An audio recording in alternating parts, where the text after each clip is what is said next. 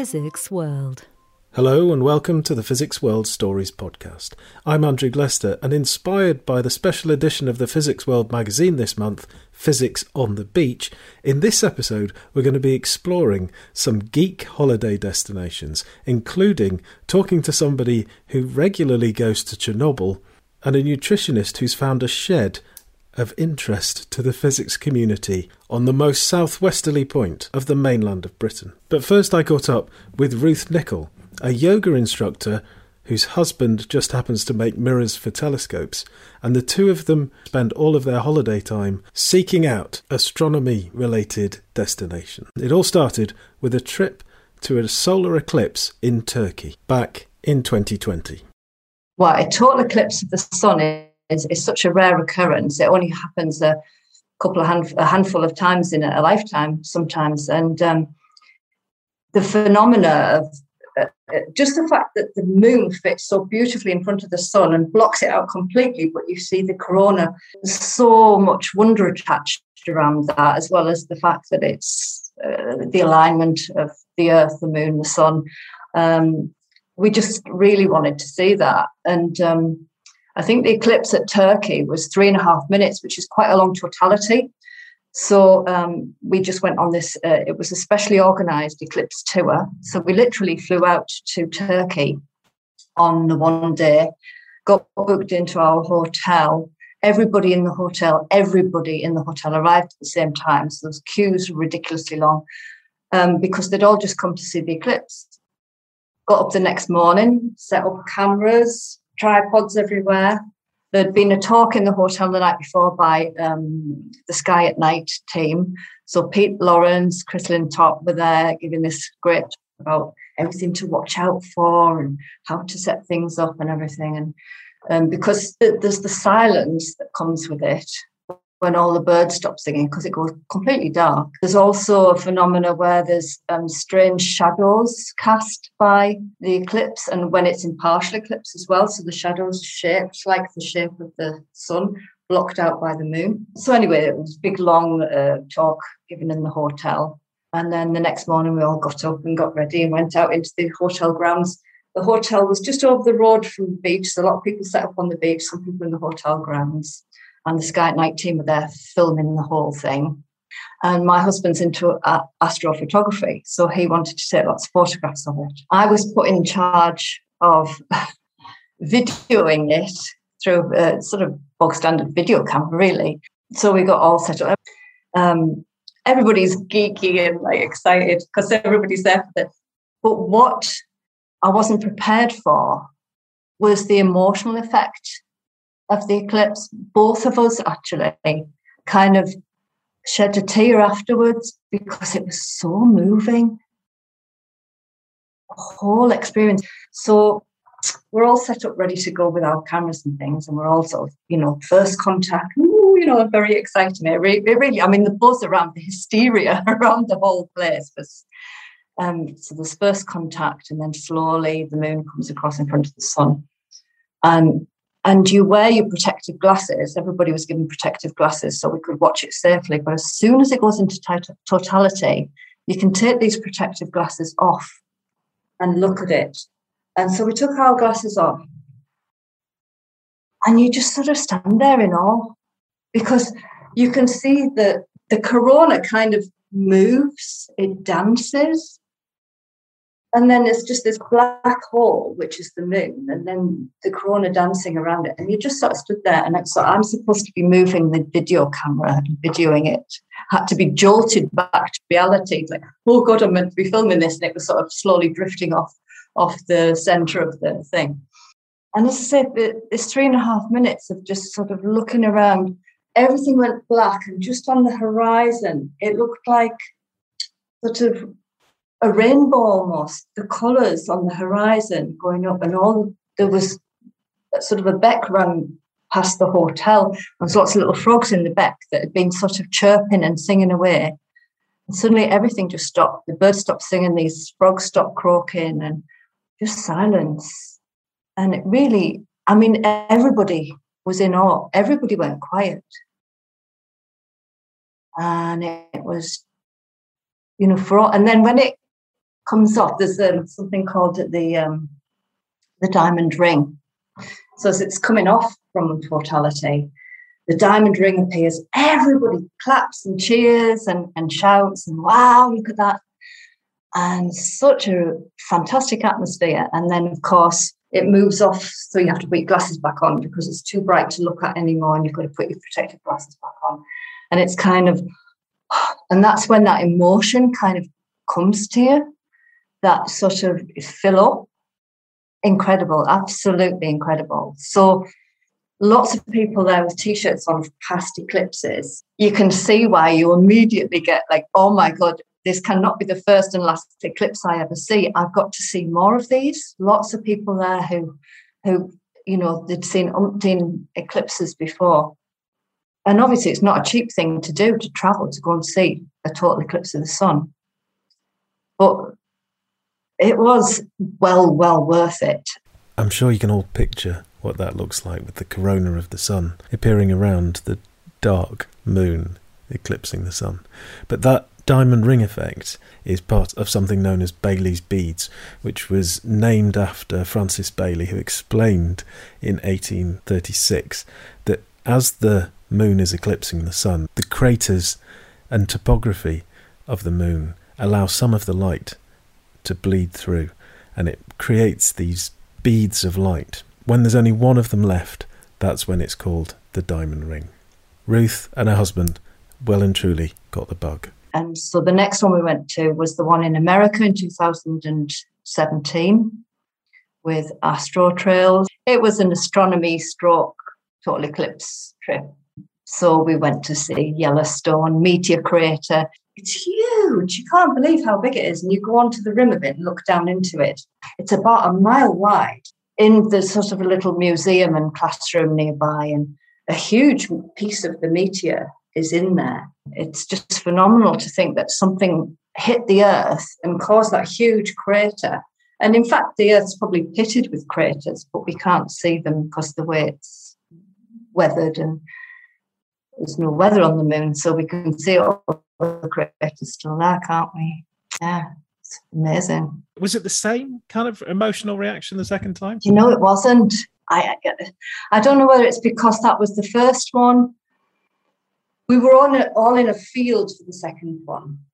Still on the path of totality, obviously. It wasn't as long, as about 2 minutes and 40 seconds, I think it was. Again, lots of people taking photographs with their tripods and the camera set up. And no, it didn't have quite the same effect, maybe because it wasn't the first time. But I don't think for me it was quite as spectacular, in that the corona looked a little bit different. Every time you see a photograph of a total eclipse, you think, oh, it's going to look the same, but it doesn't. The corona looks different. But it still went dark, it still went quiet. There were still lots of people around, but maybe it was because they were more spread out. Because we were in a field, there was plenty of space for them to spread out, and you didn't kind of get that atmosphere that built up in the hotel grounds. I'm not sure why, but it's for me, it didn't have the same emotional effect. But I did enjoy it, and we would like to go and see another one. It seems that not all eclipses are equal, and the reason for that difference in time of totality is because the Earth isn't flat. And if you think about the globe of the Earth and the moon casting its shadow across it, clearly that shadow is going to move more slowly as it crosses in front of different parts of the curve of the Earth as it passes across. Ruth is carefully mapping which eclipse to go to next. Coming up is one in the United States. Problem is, totality isn't that long in the ones that are coming up soon. And it seems like a lot of money and a long way to go to see an eclipse for, say, 90 seconds. Yeah? And I know that sounds silly, but that's what you go for, isn't it? So there's one in Egypt and Tunisia in 2027, which we're hoping to go and see that one. Just last week, it was the maximum of the Perseid meteor shower. And John and I got a motorhome, so we went off in our motorhome to get away from the streetlights to nearer to York, so in the countryside near York. But sadly, it was a little bit of a disappointing meteor shower, which was a shame, because we've gone other years, and it's been... there's one. there's one. And, every sort of 10, 20 seconds, you might see one. Well, in the space of 2 hours, we did get clear skies. Thankfully, the clouds did part for us. But in the space of about 2 hours, we only saw between 10 and 20, which isn't massive for the maximum of the Perseid meteor shower. But we do go to Kielder. Dalby Forest have a star party. They're called star parties. Everybody there is interested in astronomy. So there's a red light rule, which means that you can't have white lights on. You can't have your car lights on. Everybody has to have red torches so that if anybody's doing astrophotography, the light doesn't interfere with that. And also it gets you, because your eyes have got to adjust to the dark, which is another thing in an eclipse. You see, you suddenly go from daylight to darkness. So in an eclipse, you want your eyes to adjust to take it all in. Oh, that was the other thing in the eclipse in America. The sky went into darkness, and you could actually make out some stars, which is quite phenomenal during the day, isn't it? Hey, that's brilliant. Wow. So yeah, we've been to quite a few, and this is one of the reasons we got our motorhome, to be able to just up and off and do those things and be among. We've made lots of friends on these holidays. The same people keep cropping up. There was some people on our trip to America that we'd met at Dalby Forest. Another astronomy trip on many people's bucket list is, of course, seeing the southern or northern lights. So I got it for John for Christmas. So we took off from Newcastle. Pete Lawrence was our astronomer on board. Like Pete Lawrence, he's great, got a lot of time for him. So he did the talk on our side of the plane. So you take off from whichever airport you're going from, your local airport, and you go up to just south of the Shetland Islands, and you do what's called a holding circle. So you're literally, one side of the plane's looking out towards the Northern Lights, and then he turns around and the other side of the plane's able to look out over the Northern Lights. Unfortunately, they didn't really kick off that night. You got the green arc, the green glow, but it wasn't dancing. It didn't liven up while we were there. But we did see it. It doesn't particularly look green to the naked eye from the aeroplane through the glass. I don't think that's unusual. People have said that they're not sure whether it's pollution or whether it's the Northern Lights when they're looking out from the sea or wherever. But I have seen some amazing displays here in the northeast of the Northern Lights. Dancing full on, the big rainbow over the top, the dancing curtains in green and pink and purple colours. With your naked eye, you can see the colours with you. Yeah, oh yeah, absolutely. They were right overhead. Yeah. And it was just lucky. It was when my children were quite young. I think the twins were still in their cots. Well, without giving too much away about people's ages, just to give you an idea of how long ago this was, one of those twins is now my colleague as a senior lecturer at the University of the West of England. My ex-sister-in-law had been travelling up from London to Norton, where they lived there as well.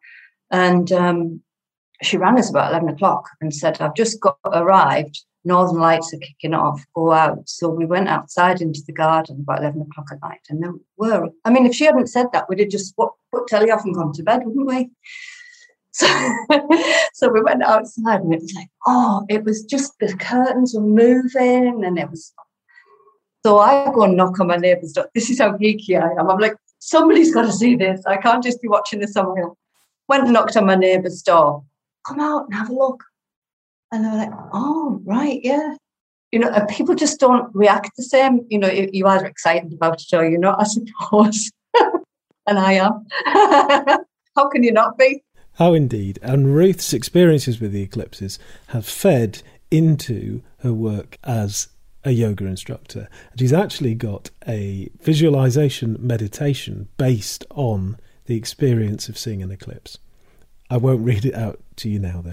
And while it's hard to imagine, perhaps, that there are some people out there who wouldn't want to see the Northern Lights or experience a solar eclipse, on the other side of the coin, it could be hard to understand why some people would want to visit places like Chernobyl, the site of one of the biggest nuclear disasters that the world has seen. Tom Scott is a professor of radioactive materials at the University of Bristol, and he spends a fair amount of his time at Chernobyl. Just to say that there are a few problems with the audio at the start of this interview, but things do improve, and it's worth sticking with.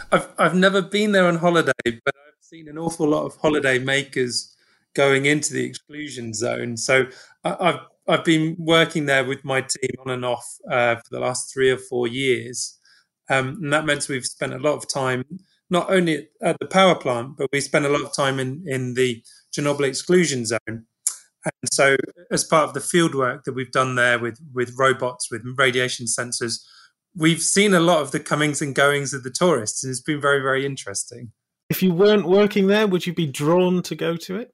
Well, I mean, having talked with some of the people that visit, because you have to stay in the same, if you're staying in Chernobyl town, which is where we stay, there's only one place to eat. So you bump into a lot of tourists, and they always ask the question, well, why are you here? And we tend to always respond and say, so why are you here out of interest? What's interesting? And it seems that, the people that are going to Chernobyl are essentially sort of thrill seekers. They're wanting to go somewhere which is perceived as being dangerous, somewhere that's perceived as being exotic because it's an exclusion zone and nobody's living there. Nobody has done since the end of the 1980s. And so it's seen by these people as a notable place to sort of check off on their list and maybe brag to their friends about. Do you ever meet anybody who's interested in the nuclear physics side of things there? Oh, absolutely. And in fact, since the HBO miniseries on Chernobyl, there are a lot more people who are interested from a nuclear sort of perspective, nuclear physics perspective. And of course, I come from that world, from that community. And lots of colleagues who I've worked with in other organizations have been to Chernobyl as tourists. Not because of any perceived danger, but because of the perceived interest about, as an event, obviously it's regarded as being the world's worst nuclear disaster, but also it's attributed to the downfall of the USSR as well. And so from a socio-political perspective, it has very big significance to people. And that's why, a lot of people will go there, probably the biggest proportion will only go there once, but some people will return there, several times over the course of their life. It is a really special place, I have to say. I really enjoy being in the exclusion zone. It's a bit like going back in time, like in a time capsule. Time has been frozen in place to an extent in that people aren't living there, buildings haven't changed, but Mother Nature is gradually taking back over. And, you have these, whether it's concrete buildings or buildings in villages, you have trees growing up through the roof, etc. And so it's kind of strange. I sort of liken it often to sort of being like in a zombie film, but without the zombies, but the rest of the atmosphere, if you like. Because I've seen the images of things like Dodgem cars and things like that. When you're walking around, are there significant numbers of people there? In the year before COVID, the notional numbers for tourists was on the order of 100,000 to go in the exclusion zone. So even over the period that we've been going out, we've seen the facilities improve dramatically in terms of when we first went out there. And there's only a handful of places you can stay in Chernobyl town. I think 1 star was probably generous. And each time we go back, it's nicer and it's nicer and it's nicer. And, everything's going up in terms of the sort of standard and quality of the experience, which of course is because of the tourists and the money that they're bringing. So I think from the perspective of the locals and bringing some money to their economy, which clearly hasn't, the economy's not been very, very sort of active or successful for quite some time. Having these numbers of tourists is actually very good for breathing back some life into the area. So I'm very much an advocate for this kind of tourism because it also helps people understand about nuclear energy, about radiation. And I think it gives them an appreciation for the fact that actually human beings in majority vastly overestimate the hazard posed by radiation. And if you visit somewhere like Chernobyl, which is the worst nuclear disaster zone in the world, hands down, nobody disputes that, you realize actually now it's not that bad at all. You're not in any danger when you go there as a tourist. At the end of a couple of our research trips, we've been taken to Pripyat to see what the tourists see, and to understand, what it is they're seeing versus what we're seeing, because what we're doing is very different. And to some extent, my perspective from what I've seen is very much the tourist route into Chernobyl is set up to meet the needs or wants of the tourist that's going there. So first of all, I should say, tourists are only allowed to go to certain places. They're chaperoned the whole time, and the places that they go to are perfectly safe. So no one's actually in danger. But there are in some places, so for example, you mentioned the Dodgem cars or the Ferris wheel. There are some locations where the radiation very locally is a bit higher. And of course, then if a guide gets out a Geiger counter, he can show you that there's lots of clicks. But usually they're not translating that into a dose, because actually the dose isn't very meaningful at all. But lots of clicks on a Geiger counter is enough for the tourist to go, oh, this must be dangerous, and I think it's probably plausible that in some instances, actually, radiation sources have been deliberately placed there for the purposes of a show and tell. Now, I can't say that that's definitely true to say that, but I suspect from watching some of these guides that some material has deliberately been put in one place so that they can show tourists a hotspot, if you like. But so you say that they're taken specifically to places which are safe. Does that mean there are places which aren't safe? Of course. I mean, obviously, you can't go onto the power plant site, and to get to somewhere unsafe is actually quite difficult. In fact, either because of security, or because people just don't know where to go, or the areas are specifically off limits. So outside of the power plant, the most dangerous place to go, quite possibly, is the centre of the Red Forest, which is the area of land immediately to the west of the power plant, where a lot of the primary sort of fallout with fuel debris landed. It's called the Red Forest because the radiation levels were high enough for the trees to die, and they went bright orange, and the closest translation is Red Forest. So doses there are quite substantial. They're not immediately lethal, of course, but if you were to camp in the middle of the Red Forest for several nights, for example, it's quite likely that you'd get some effects from radiation exposure still. So, but what I would say is the areas which are potentially hazardous are very small, and they're well cordoned off. And that's about just where the fallout specifically landed that's making that difference? Yeah, I mean, you're talking about bits of fuel debris and graphite from the core, which immediately, fell on the land immediately adjacent to the site. So, of course, fuel debris, even after 30-something years, is still going to be highly radioactive, is going to be dangerous. So you don't want people coming into contact with that material. But in the main, that material is buried and has been buried for quite some time now anyway. Okay. And what are you doing there? So we're doing a sort of work in the exclusion zone where we're using radiation mapping robots. Some of them are in the air, they're UAVs, and some of them are on the ground, where we're looking at specific areas to identify hotspots which haven't been seen before, to try and understand why they're there. The mechanisms for those hotspots to reside. So that's a practice for us to demonstrate that robots can be used very effectively in contaminated nuclear facilities. And to an extent, it provides a demonstration of technical capability, which will then help us take the technology onto UK or other international nuclear sites where you haven't had a disaster, but there's still the same requirement to do repeat monitoring for radioactivity. So that's in the exclusion zone. On the site, we're actually working with the power plant. We're working inside the new safe confinement for similar purposes. Again, is to send the robots where it's not safe for the humans to go, and certainly going, all the way into Unit 4 to the sort of famous elephants foot, if you like. It's not something that for a human being you should want to do, and you should certainly not hang around in an area like that. But a robot could take its time because it's more tolerant to the radioactivity. When augmented with lots of sensors, so neutron detectors, gamma spectrometers, scanning, laser scanning systems, etc. What we're trying to do there is, again, show that we can repeatedly monitor an area so that you can compare one survey to the next. And the reason that we want to do that is the authorities are now going to start to want to take apart the sarcophagus structure and get to what's left of the reactor core inside Unit 4 and gradually take it apart and put that waste into suitably designed packages, and that will go off for storage and disposal. But essentially, it makes the whole facility safe.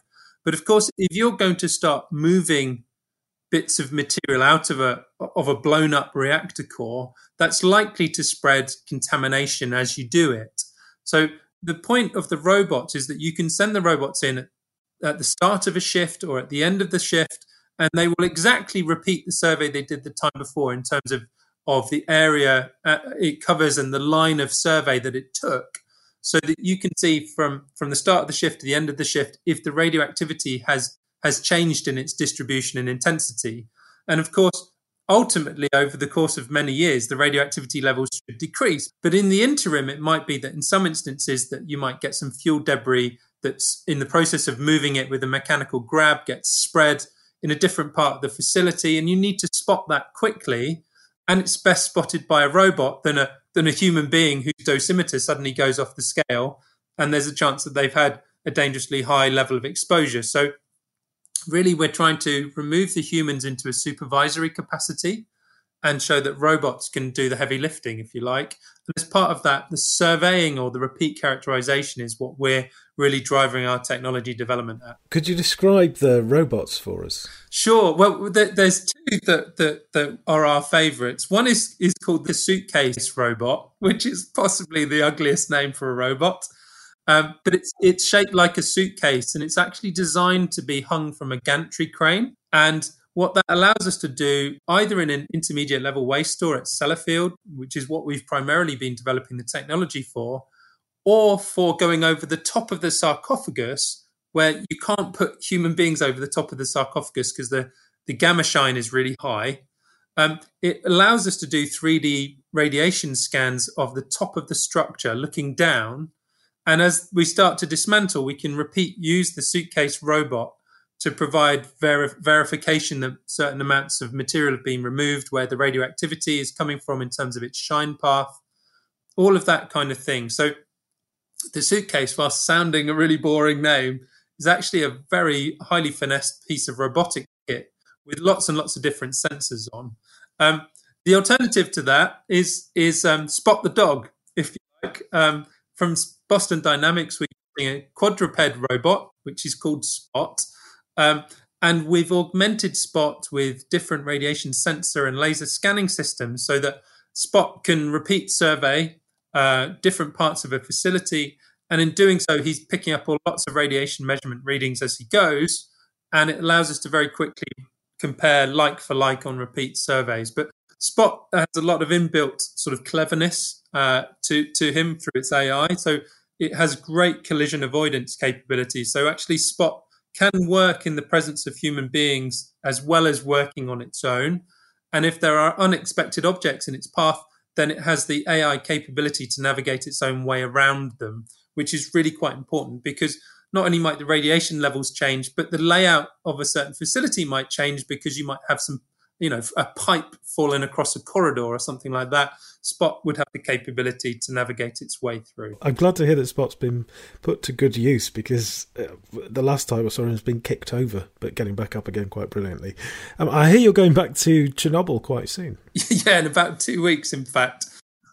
So we've got the whole team double jabbed. We've got all of the permissions, and we're very much looking forward to going back. It's just because we have COVID doesn't mean problems elsewhere in the world stop. The problems are still there, and so this is really fantastic that the university and also the UK government and the Ukrainian government can support us to travel whilst there are significant restrictions still in place across the world. And what are you going to do this time? Is it more of the same, or is it a specific reason?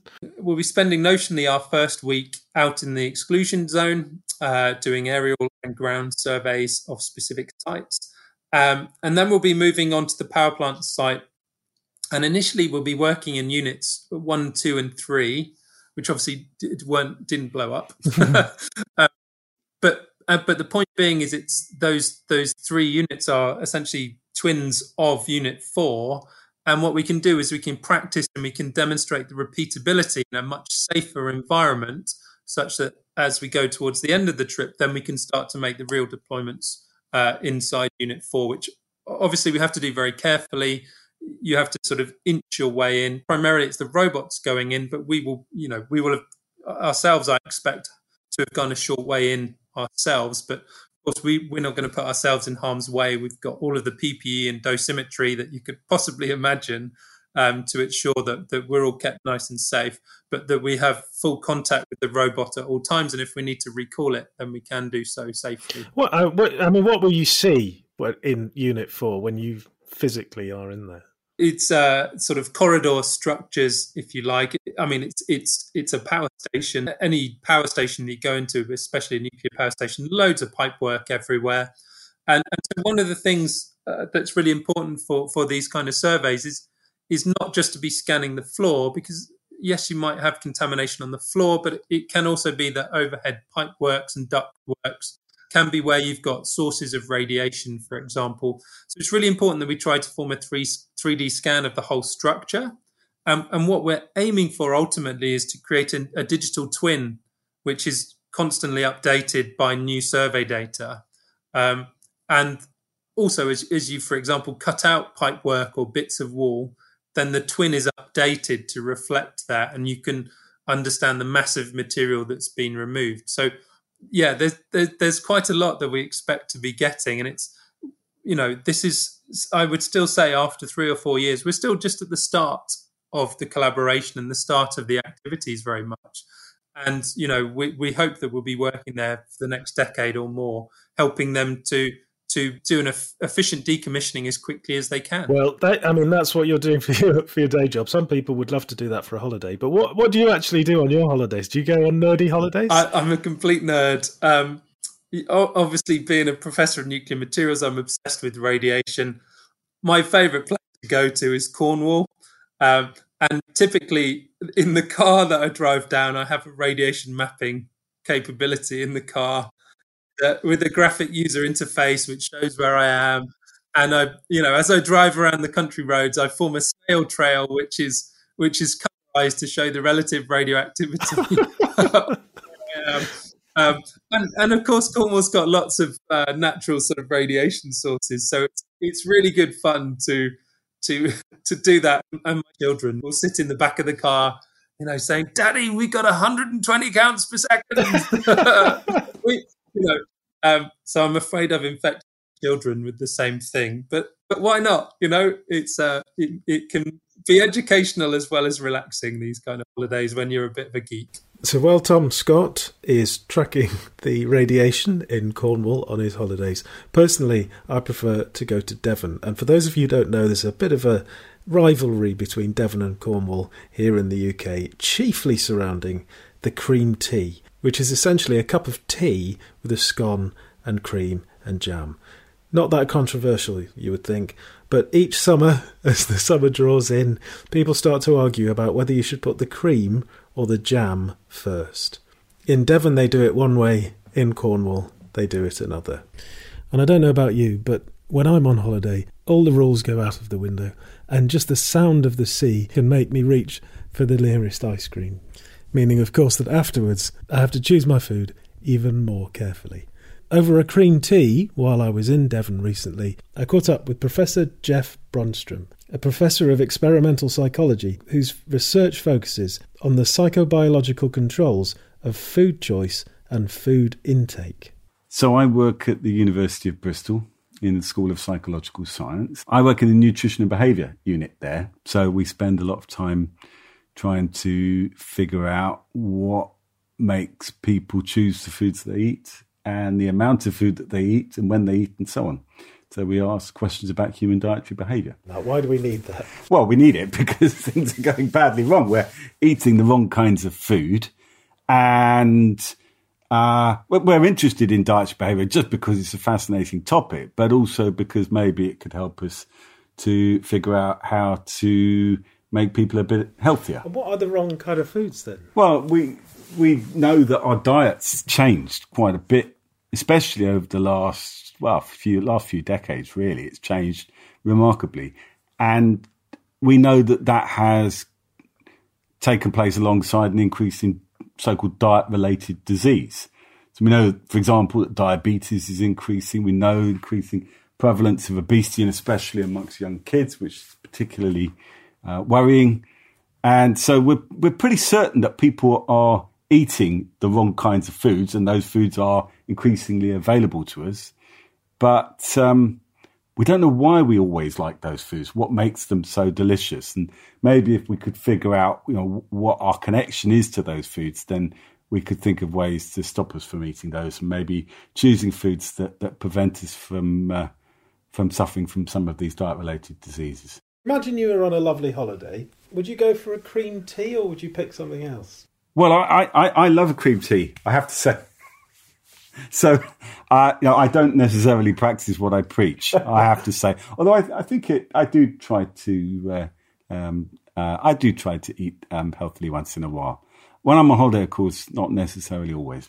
Mm. So I think the bottom line is everything in moderation. Is it as simple as saying, instead of chips tonight, I'm going to have lentils? Is that just as straight, that's a good idea? Generally speaking, yeah, if you're the kind of person who would typically eat chips every night, then yeah, switching to lentils, probably a very good idea. What's interesting about it is that simply telling people to switch to lentils is one thing. Actually getting them to act on that is another thing. So what I think is really interesting is trying to understand why it is many of us want to do one thing but end up doing something else. And do we have an insight into that? We know that some people have got more restraint, so they have that ability to recruit that what you might call a kind of cognitive resource, an ability to be able to inhibit their urges for cream teas and chips.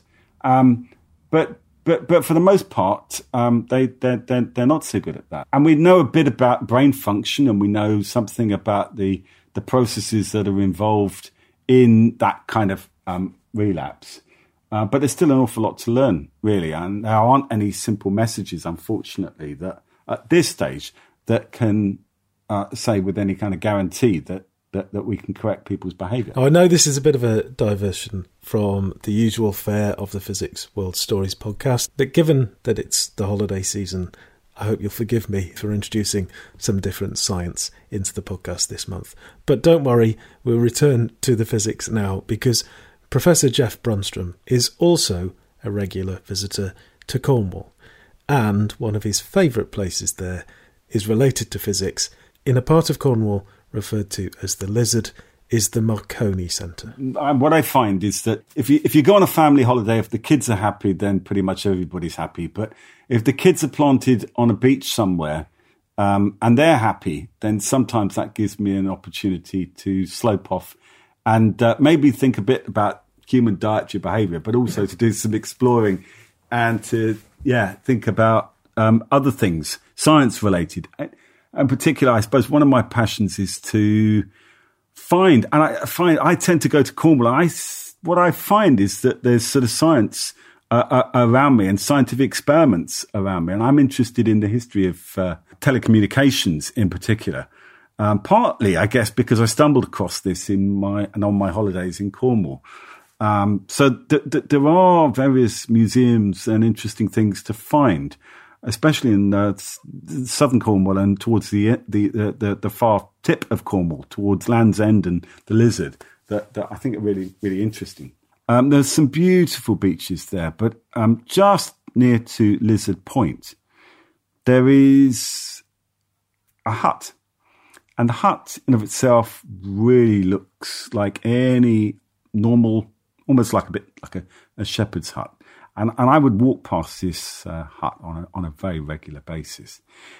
And, one day I saw this hut was open, and there looked to be somebody inside who knew what they were talking about.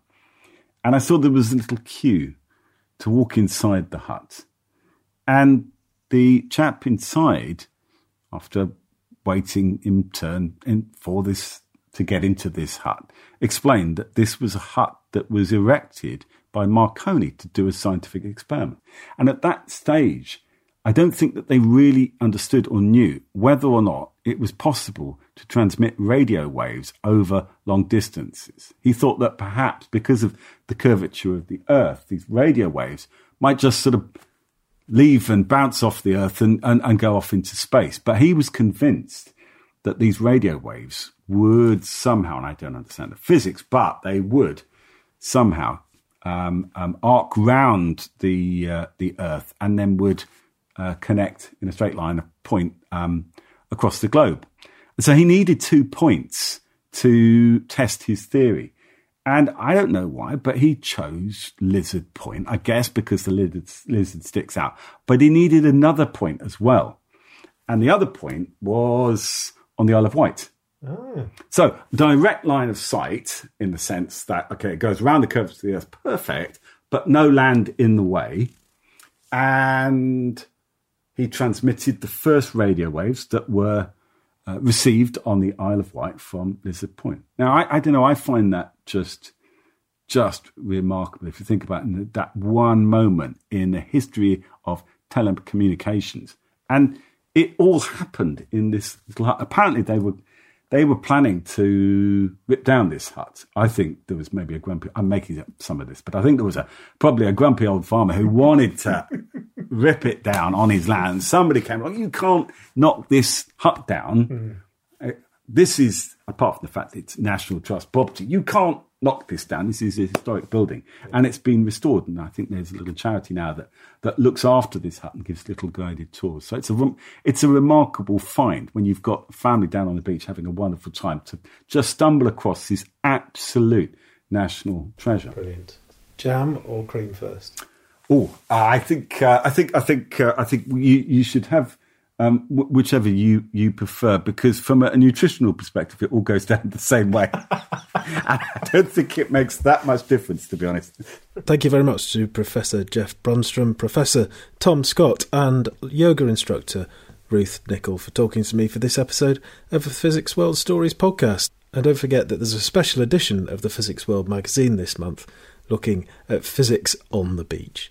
If you have any particular physics-related holiday destinations or places to visit that you'd like us to know about, why not send us a tweet at Physics World. We'll be back next month when we'll be looking at open source software. I hope wherever you are in the world, even if this isn't your holiday season, that you have an excellent rest of August. And if you don't already do so, make sure you subscribe to the Physics World Stories podcast on your favourite podcast provider. And just one last thing before I go. Professor Tom Scott wrote an article for Physics World called Glimpsing Chernobyl's Hidden Hotspots. You can find it on the Physics World website, physicsworld.com, including drone footage of those incredible places, like the Red Forest. And thank you very much for listening.